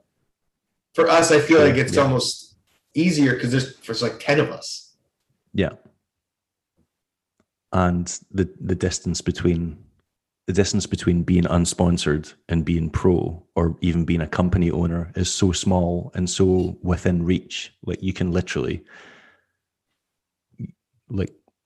literally talk to like pretty much any skate company owner at a skate event or whatever, or like for blading. Yeah. Or even you could go out to a street session and just easily, especially living in like San Francisco or LA or California, bump into like a pro skater out on a filming mission and be like, "Hey man, how?" And you probably will have friends in common or like mutual. That's just how small and like easily accessible this industry is. Whereas skateboarding's not really like that at all. There's such a huge divide. It's funny. Like I almost realize it. I realize it more at Blade Cup when people are coming up to me like that have come from New Jersey, or like that I grew up skating with, and they're like, "It's cool to see that you have a video here." I'm like, "I know, me too." They're like, "Oh, we always knew." I'm like, "Hey, I didn't know." That is, yeah, when you put it in that context, yeah, because, yeah, you're basically the other side of the country and making skate videos, yeah. And it seems like, I guess for when you're not like coming to California is so different from living on the East Coast. It's like, this is where skating is. Right. Kind of. I think so. I suppose New Jersey's not that close to New York. Like, New York's always been considered like one of the kind of homes of street skating, especially because some of the earliest videos, like earliest iconic videos, featured a lot of footage there. But yeah, I know what you mean, especially because California is considered like the all year round street skating terrain. Like, you can basically go there at any time. Well, maybe not. I don't know what the Bay Area is like, but down Southern California, it's basically like you can skate all year round, whereas you can't do that in many other parts of the States. Yeah, just weather in general, and so many other places is a hindrance. Yeah. I've always found it quite funny when I visit the States. Going to the East Coast is a lot like being in the UK. Everyone's got quite a like berating sense of humor and like, you know, like shit on each other quite a lot, and that's just the kind of humor. Like, you just abuse your friends kind of thing, or like talk shit on each other. Whereas I noticed whenever I went to like any other state, it just wasn't like that at all. And like that kind of humor in certain states, especially like I've got family that live in like Nebraska and stuff like that, and I would hang out with kids there, and sarcasm just did not go over well at all. It was like, it just wasn't really kind of tolerated. So I just quickly, I was like, my sense of humor doesn't work here, so I'm just going to shut up and listen. Like, this isn't, yeah. I'm pretty sure Colin Martin asked me at one point when we were at the Bashi Pope, he was like, is it like normal that everyone just like makes fun of Italians and Italian culture here? I'm like, oh yeah, that's it. That's fine. He's like, isn't that kind of racist? I was like, no, they're white. Xenophobic, not racist, but yeah, it's still bigotry. I have Italian family members, and it's fun. We like it. I think you're allowed to say it's fine if you've got, it's one of those like internalized things. It's okay if you're within that circle. Yeah. I would have thought Chicago would have been one of those kind of like ballbuster areas. I would have thought they would have been quite hard talking to each other. No? Sometimes I don't know if Colin's just fucking with me or not. Okay. He messes with people. He won't admit it, and he'll be like, I don't do that, but he messes with people. Right. Okay. I'm guessing, because you've obviously got quite a few pairs of them skates, does this mean Julio's hooking you up as a result of like filming for him, or do they pay you as well? How does that work? Because from what I've seen, you've contributed quite a bit of footage. Julio is super funny with me about that. When we were at the Brain Dead premiere, he was like, so now that you're getting hooked up with Rollerblade, do you still want these Brain Dead skates? And at the time I was like, yeah, man, I still want the skates. But now I do understand, like, I didn't really need them, but it's more like a thing that I just wanted them. But it's I don't know what to say. But don't you mainly skate them skates, or are you now skating rollerblades now? Like, because rollerblade don't. I want to try the Mesmers. Yeah, rollerblades don't seem to care that you're riding about in them skates and filming stuff for them. Well, I mean, like, and when you say cares, it's like, I don't think anyone. It's fine. I didn't realize that people cared what I skated. I don't think people do. But some people do ask me, they're like, what do you think? Like, I see that you're doing this. What's it like? But maybe Julio's viewpoint is that he just doesn't want to be like, I don't know, stepping on toes or whatever. Or maybe he's like, he doesn't want anyone at Rollerblade to think, I don't know, he's trying to like poach someone, or I don't know. It could just be as innocent as that. I'm just I'm not like a sponsored skater or anything. I'm just that's like what I mean. So it doesn't agent. matter. Yeah, you're just getting free stuff in return for providing, like helping them make content. Yeah, maybe I'll get some Mesmer skates and I help them make some stuff. It's cool. I like trying all the stuff. That's what I was going to ask. So you've skated them skates and you've skated the blank Sean. I keep doing that because it says SK. That always trips me up. I always go Sean Kelso and then correct myself and say Sean Keen. Which do you prefer, the Sean Keen or the 909s? They're definitely different. That's not an answer. It sounds funny to say like maybe I like the less responsive skate, as where the SK blank skate is by far the most responsive to anything you want to do with it. You're very close with that sole plate to the frame, as to where like you don't shift as much in the skate. You can't like, it's hard, I don't know how to say it exactly, but like you can almost cheat more in them, if that makes sense. Okay. That's quite interesting, because I would describe them as a very responsive skate. Like I didn't really, well, now they've got a bigger sole plate. My main complaint was the sole plate, but in terms of how it fit my foot and how responsive it was, I was like, this is incredible. I'm willing to forgive having a less sole plate for the good movement that I get in it. But if you're saying the blank SK is even better, then that's quite interesting. Well, it's got the 90-degree strap is definitely a huge part.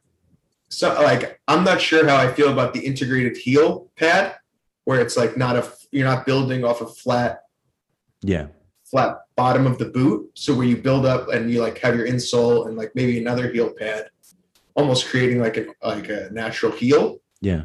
As to where you're building off the blank, which is flat, but the heel is already squishy. Yeah, I have kind of wondered how that would work, because I thought, it was the raised heel that provided the shock absorption. But then if it's already just in the flat, is that actually doing anything? Yeah, I've kind of wondered about that. I skated ESG's K2s and they feel fucking crazy. I mean, that they've got to be like, are they original K2s or new K2s? They're good K2s. Like, no, what does that mean though? Are they like 90s fatties or? I couldn't even tell you. I was just like, these are 10s. He's like, yeah, you want to try it? I was like, hell yeah. They've got to be newer ones. The old cuffs would just explode if they were the ones from the 90s. No, they're definitely not like not from the 90s. No, they're newer for sure. Right. All skates are, there's so many different skates. Like, to a point, I definitely do think that's like, we're working with the same stuff here. It's like plastic shell, thing you grind, frame, cuff. Yeah. Anything that really deviates from that is like, do we really need that? I'd say there's definitely scope for. I can think of maybe 3 skates I've ever tried on in my entire life that didn't hurt my feet. Only a few that didn't. Yeah, or didn't cause me some discomfort. And thinking back on it, I'm like, if we didn't have all these options now, I wouldn't have found these few skates that don't hurt. I would just have, because throughout the 90s, I just made do. I was like, oh, this is killing my toes. I don't care. I'll just skate it. If I skate the size up, it's going to be a boat. So I'll just deal with the pain. Or I was like, this pinches the arch of my foot. I'll just grin and bear it. Especially because we didn't have liner options as well. It was like the liner that came with the skate is the liner you were stuck with. Whereas now it's like, oh, I can downsize, or I can use this, or like Intuition liner just completely changed my life, because I was like, I'm no longer suffering any pain whatsoever. This is miraculous for me. So if you've got big wide slab feet like I have, having stuff like that totally helps. But then like things like, I would never have touched a Seba skate. I was like, I don't like the way they look. It's weird. It looks like it's got too many components, just like the Shadow. I tried some ones and I was like, oh my God, the shape of this skate perfectly fits my weird shaped foot. Really? I can skate this and it doesn't hurt. And I rode them for like a year and loved them. But then they got all floppy and like the ankle support started going. And I was like, I'm not dealing with skate. They started doing the thing that Rems do, where they bend in when you're like just standing upright. And I was like, I've never broken an ankle. Is there a removable liner in the Seba? Some do, some don't.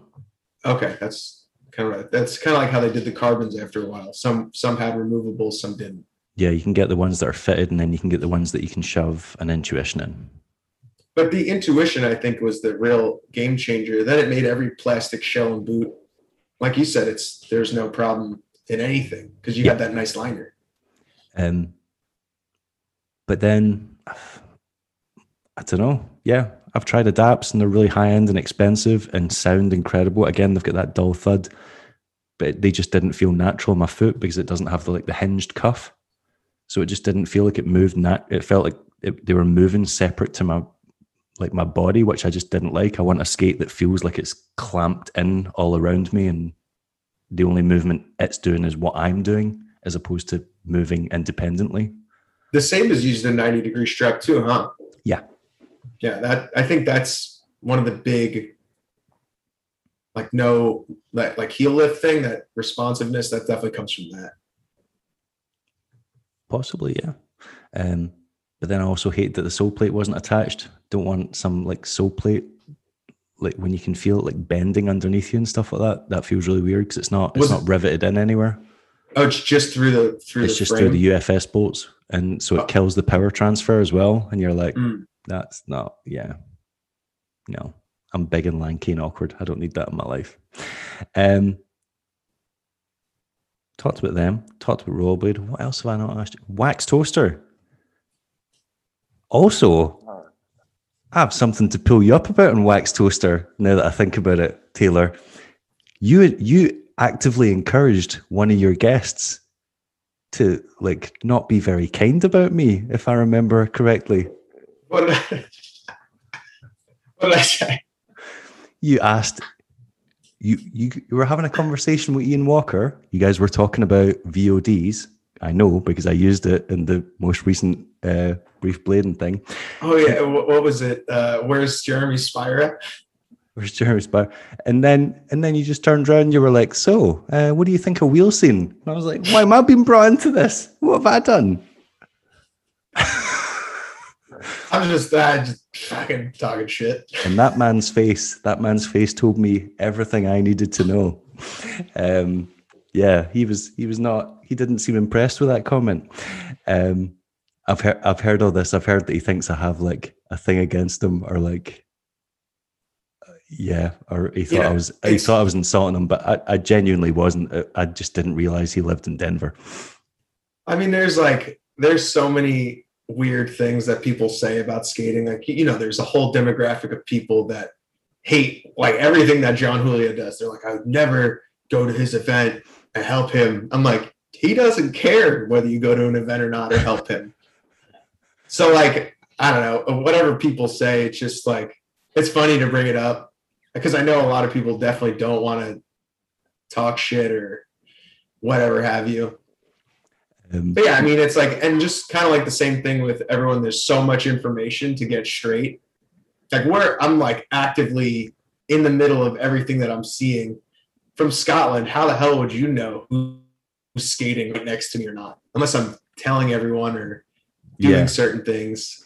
I just remember when Ant Medina moved to Denver, and he was like, that guy does not like you. He is so pissed about your comments. He was like, because you basically said I was going to be the only filmer up here. And I was like, I only know 2 guys there that film.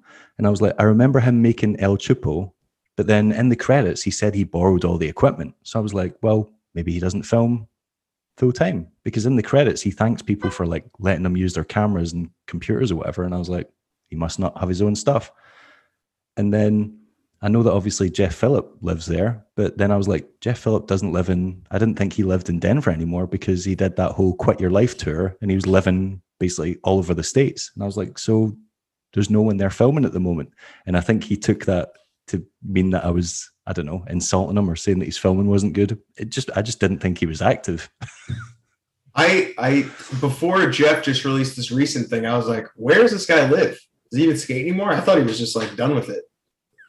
But then he comes out with a 20-minute video that he definitely is skating. He put up a rant thing sometime last year on Instagram, basically saying how he was done with it and hadn't skated in months, and he didn't have any friends to skate with. But then he filmed that thing with Cody Lampman, and I was like, this is promising. And then he brought out that, and I was like, if you've not been skating and that's you, Rusty, Jesus Christ. I think those people that come out as done with skating, I feel like I've seen that my whole time in skating, and it's never been true with anyone that ever does it. They're like, I'm done with this. This is my public denouncement of my own time in skating. And then like a year later, they're like, "Hi, I filmed this edit. Want to check it out?" Bellino's the master of that. Bellino did that the best. Yeah. Yeah. I mean, I think it's like, it makes sense. I'm not saying I don't get where people are coming from, and they're like, I'm a little frustrated with this activity. Like, I don't want to do it for a while. But like, I felt like that too. But I'm never gonna like tell the internet like, "Hey, internet, I thought today I don't want to skate anymore."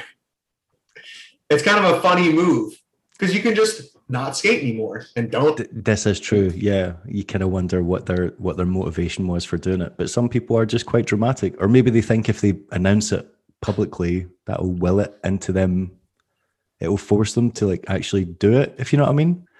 Like, and the Bellino one was a little different. Like, that's like a guy. Like, when he did it, it's like, and Billy kind of did it too. Like, where they're like, yeah, they both, I'm not gonna do it this way anymore. Yeah. And for them, it's like, that's all they had been doing for a long time. Like, literally, that's how they were trying to make money. So it kind of makes sense where they have to kind of like detach from that way of living. Yeah. Like I'm not going to focus on this to make money. I need to like actually make money. But then, funnily enough, when Bellino did quit on Facebook, later that year he came back and won the 2 biggest contests in the US and made a significant amount of money. And then I think it was like 2 years later, he was done again. And now he's got his second revival. Skaters don't normally have good comebacks. The comebacks normally ruin the legacy of the skater or show that they're just completely out of touch with what's happening now. And Bellino's one of the rare examples where that just didn't happen. He's come back and everyone's like, yep, he can keep up and he can still kick everyone's ass. Yeah.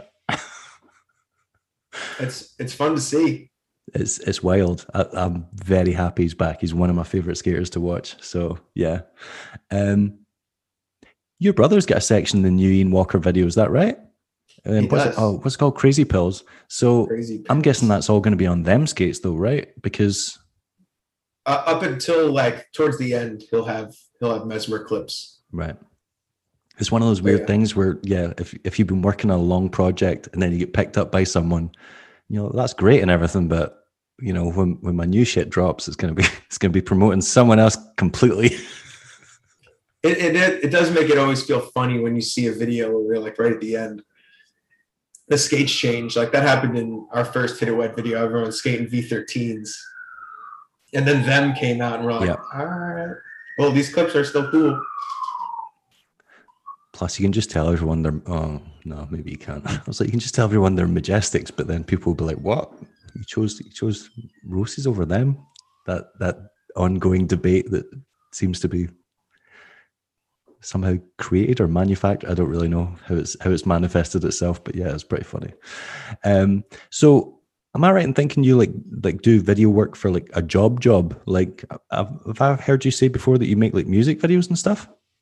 I have done a music video. Like, I think that's pretty common for anyone that's trying to do like video work, but I do a lot of PA work, production assistant work. Like Yvonne, when he's a professional videographer as well. And now he owns his own production company, Third and Gilman. All right. So I've gotten some jobs through them. I work with some other production houses in the Bay Area, and I recently got a job at the Berkeley Art Museum and Pacific Film Archive as a tech, Navy tech. So yeah, I do different video work all over the place. So you're one of the few filmers in Blading that has a legitimate filmer job. That was it was like a pretty conscious decision I made, like when my parents were encouraging me to go to college. I was like, you have to get a degree in something. This like skating was the only thing I cared about, and I was already filming it. So right. I had seen Yvonne do it like from the outside, and I was like, it's possible. Other guys have done it too. Nick Lomax, he was another huge predominant videographer in the Bay Area. Or Justin Lomax. I was about to say Justin. I was like, "There's 2 Nick Lomaxes. That's even weirder." Justin Lomax. I thought that's who you meant, but I just right, okay. I always do that with the Lomaxes. And I guess you've got Vinny as well. That's obviously made a very successful career at filming. But yeah. Those. It's funny mentioning those guys out here. Like Vinny Minton is like when I go out on sets, they're like, who do you know? I'm like, you know Vinny Minton? I don't really know Vinny. I just say his name. They're like, yeah, he's amazing. Best. I'm like, yeah, he's cool. I mean, I don't know if there's anything that Vinny hasn't turned his hand to. That he seems like one of these people that just kind of, if he decides he's doing it, then it's happening. And he does like a bunch of work for like the Warriors, like a lot of sports teams out here in stadiums. And like you said, everything he touches is like magically turns to gold. Yeah. But I think that's also because he is just extremely hardworking dude. No, but that's, I mean, like you get these people that just go, they have that mindset. Like I kind of feel like Haffy's one of those people as well, where he's like, if I'm or like, I don't know, Aragon or whatever as well, who are like, if I'm doing this, I'm not half-assing it. Like I'm dedicating everything to this, and it's going to become a reality. So yeah. But yeah, Vinny's one of those people that I feel like would be iconic at whatever he decides to do, because he's just got that drive. So that makes sense. I've picked your brains about, so that was it. You totally moved on from the wax toaster thing. When are we getting a new episode? It's been ages. When was the last one you did? I think the last one we did was, I think it was Mike Lilly. And I think what we were doing with the wax toaster kind of like wore us down in a way.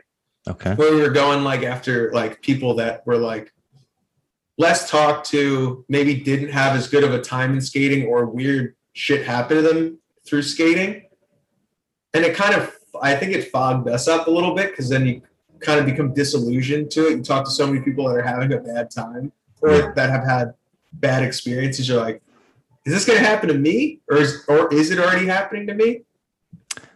The Mike one was, I remember listening to, and it was quite a hard listen because he sounded so disinterested, and I kind of surprised he actually agreed to go on, because he seemed so disinterested in what was actually happening in blading, or following it, or even just a willingness to participate in it anymore, that I was kind of like, why did you agree to come on this and talk about blading? But even after it, he was happy to have done it. He thanked us like again. And even during, like, he was like, I'd never go to a skate contest. I'm like, you know, doing one in New York? He's like, oh, I'd go to New York. Okay. Maybe he just likes being contrary for the sake of it. Maybe no matter what you say, he's like, I'm just going to say the opposite just to see where the conversation goes. I think he does find some fun in that. Yeah. I mean, so I can relate to that. But yeah, it kind of reminded me when Nick Labar was on Jump Street, and it was just like he seemed just so disinterested in talking about skating or having anything to do with it. And I was like, why are you here? Why are you? But yeah, we definitely want to do more. Okay, because you guys kind of a weird time period, like between Blade Cup happens, and then it's like this holiday season. And Joey and I are both like flying back and forth to different time zones. Yeah. Even with you, talking to you, I was like, I'm going to go to New Jersey, and that's harder to do this than it is from here. Yeah.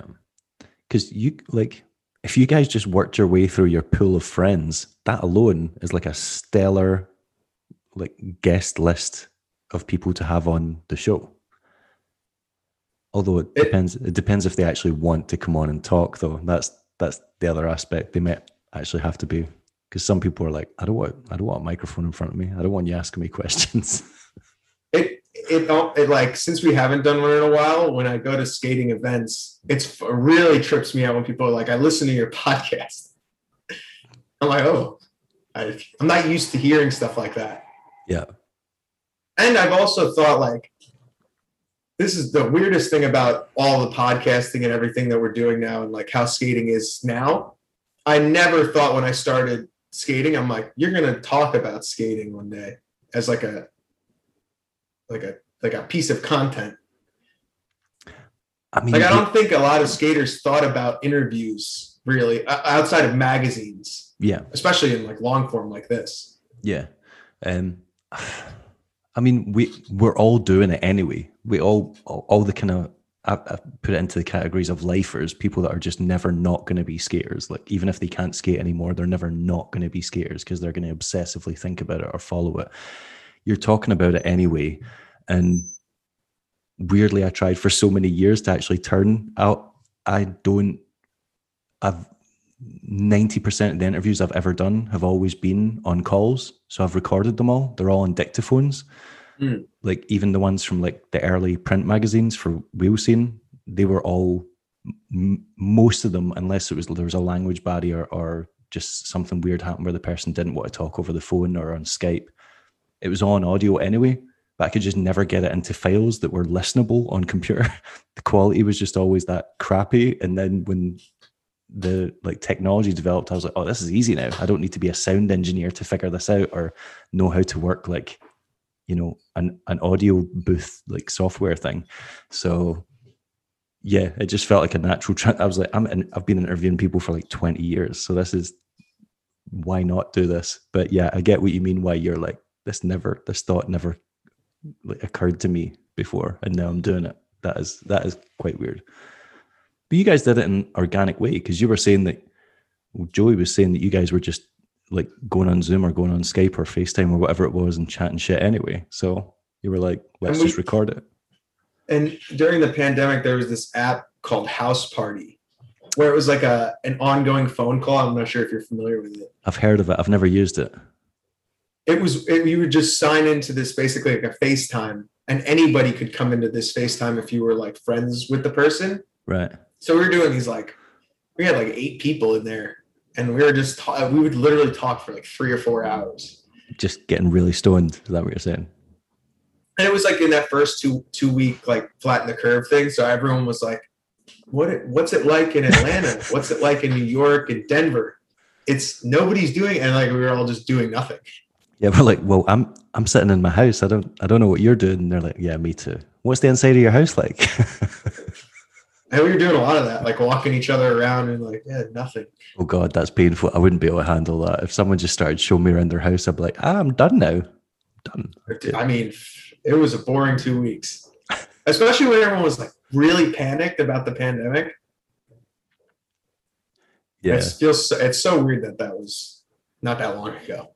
And that it's still kind of happening. Yeah. We were just in isolation for 10 days because my daughter tested positive. And it was like, well, don't want to give it to any relatives or anyone that could, it could potentially harm.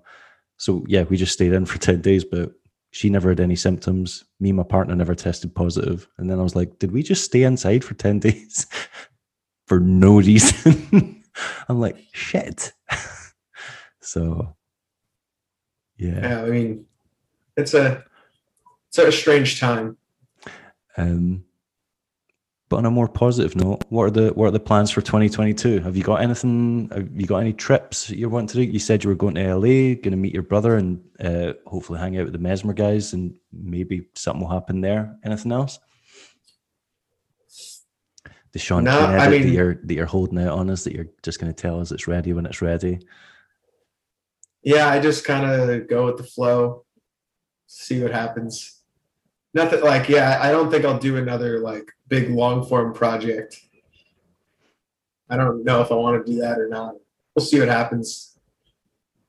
Skating's definitely like expanding a lot faster right now, so it's kind of hard to see what's next. I'd agree with that. Yeah, I'd say that's true. Even being at Blade Cup this year, I was talking to Anthony Marchione. We were standing somewhere, and I was like, "Did you ever think it was going to be like this?" And he was like, "Yeah, I always thought it would be like this. It's always been the same." I was like, "What, are you nuts?" Because like you're standing, and we were like watching them shop be in like the downtown of this town, this Santa Ana. We've been going there for almost 8-9 years now, and now their store is like literally established in the spot where we keep going to. Yeah. It's funny to watch it evolve, and like through all the other tours, like I've gone to like when the Haitian guys had a house in KCMO. I remember going there with Anthony. It's like from being in that house in Kansas City, this like crazy shitty house, to where we are now at like Blade Cup, and everything's like almost. It's very funny to watch it evolve. Yeah, and like that time that you're mentioning as well was basically when the kind of whole Haitian thing started disintegrating as well, because they all, after that, they all just kind of went their separate ways, and some of them just never skated again. And Brian obviously came to Europe, but that wasn't that long ago, and it was like the Great Depression of rollerblading. It was like when no one could go pro, no one could seem to get out of like the amateur flow phase, no matter how good you were. Like all those Haitian guys were a perfect example of it. And like, who's left from that? Even from that, like Sean Darst got on them and got a skate. Bina basically just kind of now lives in different places all over the world and just kind of disappeared. Dylan Davis stopped skating. Nick Labar essentially stopped skating. Loads of those guys, like, does Thin Lee still skate? He skates around. I mean, and it's kind of like the same thing you were talking about. It's a lifer. I don't think any of those guys actually ever stopped. Oh yeah, I don't mean like that, but I just mean as in stop being like, you know, like active, or like I can't really think of a better term, like involved in kind of, I don't know, making content or being like more serious about it. I mean, I'll keep going back to that like place and time thing. It's like, depends who you're around, who you want to skate with, and like who's producing the content. Because I know those guys do still skate with certain people. Like I know Malcolm's still in skating, and he's done more and more like over the past like year or two. Oh yeah, because he made that Sean Darst edit not that long ago. Cardio Plus wasn't that far ago. Yeah. Yeah, he said he's trying to jazzercise skating. Right. Okay. Actually, it's kind of weird. Like, so like Mike Torres is obviously uses his stuff, like his music and edits and stuff now, and it's just quite funny that he's, for someone. I think a lot of people, you'd be like Malcolm Hurd and they wouldn't know who he is, especially in Europe. I feel like if you're not paying attention to videos, or you're not quite obsessive and like focusing on the names and stuff like that, it would be quite easy to miss who he is. But yet his music is now featured in like major like skate promos and stuff like that. And I don't think people would even like piece it together, or a lot of people wouldn't piece it together. It trips me out that people don't know who John Lee is. Like when I'm like people in America, like they don't know who I'm talking about. I'm like, how do you not? What do you watch? Yeah, yeah. But that, I think it's one of those things that, see, if you're not, loads of people will just watch a skate video and be like, all right, yeah, that was cool, and not really give it, or maybe not even watch it again, or not look at the credits, or not look at, you know, the little tag, like username on Vimeo to see who made it, because they're just not interested. And you'll be like, oh, but that guy made Devotion, he made that James Bauer section, he made like this, and they'll be like, all right, cool, I don't care. I feel like it's just the mega nerds. Like, yeah, I'm happy to put myself in that category that go, oh yeah, like that guy, and you can like list off his back catalog. Yeah, content's a funny thing in skating. Because yeah, there's like, even the mushroom blading guys say it, like people confuse them with the guys that made, like, they think, loads of people think they made wizard frames, and they're like, no, like that's not that's not us, like we just use them. But it's that kind of, if you're not paying attention, or you're not reading, you know, the details on videos or on websites and stuff like that, you just, it can easily get mixed up or just lost. Yeah. So you've basically given nothing away about what's happening this year. I've ran out of questions. What do you want to say before we wrap this up? Skating's a fun activity. That was very prophetic. That was profound. I like that. Thank you, Dave, for the opportunity. Thank you. What are you gonna do with the rest of your day? Because it's only email some invoices for some other jobs that I haven't gotten paid for. Right. Okay. See, that's one thing I would not miss as doing like freelance work. It's all good and well finishing the project and submitting it, but then you're like, cool, now I need to chase these people up for my money. Yeah. It's not as fun as the job itself. Yeah, that's not the glamorous aspect. Well, I've taken up loads of your time today. I'm glad we finally got around to do this, even though you were trying to get Ian to abuse me. My poor heart will, I'll let that go. But Dave, you're a tough guy. I know you can handle it. I'm delicate. I'm very sensitive. I'm a bald man, and those guys. You're tough. You're a tough Scottish guy. I know you got a kilt on down there. That's true. All Scottish guys wear kilts at all times. I can't show you because I'm naked underneath it, and that would be inappropriate. But yeah, it was nice talking to you, and yeah, hopefully bump into you soon at some point. I think you should try and make it over to Europe. You need to try and get to a Winter Clash at some point in your life. Yeah, I hope they get it back going. Is it going? It's not going yet, right? They're teasing something for this year, but we'll see. It remains to be seen what that will actually be. But yeah. Well, it was good talking to you, and yeah, hopefully speak soon. Thanks, Dave. Have a good afternoon. See you in a bit. Adios. Bye. Hit it wet, dude. Hit it wet. Yeah.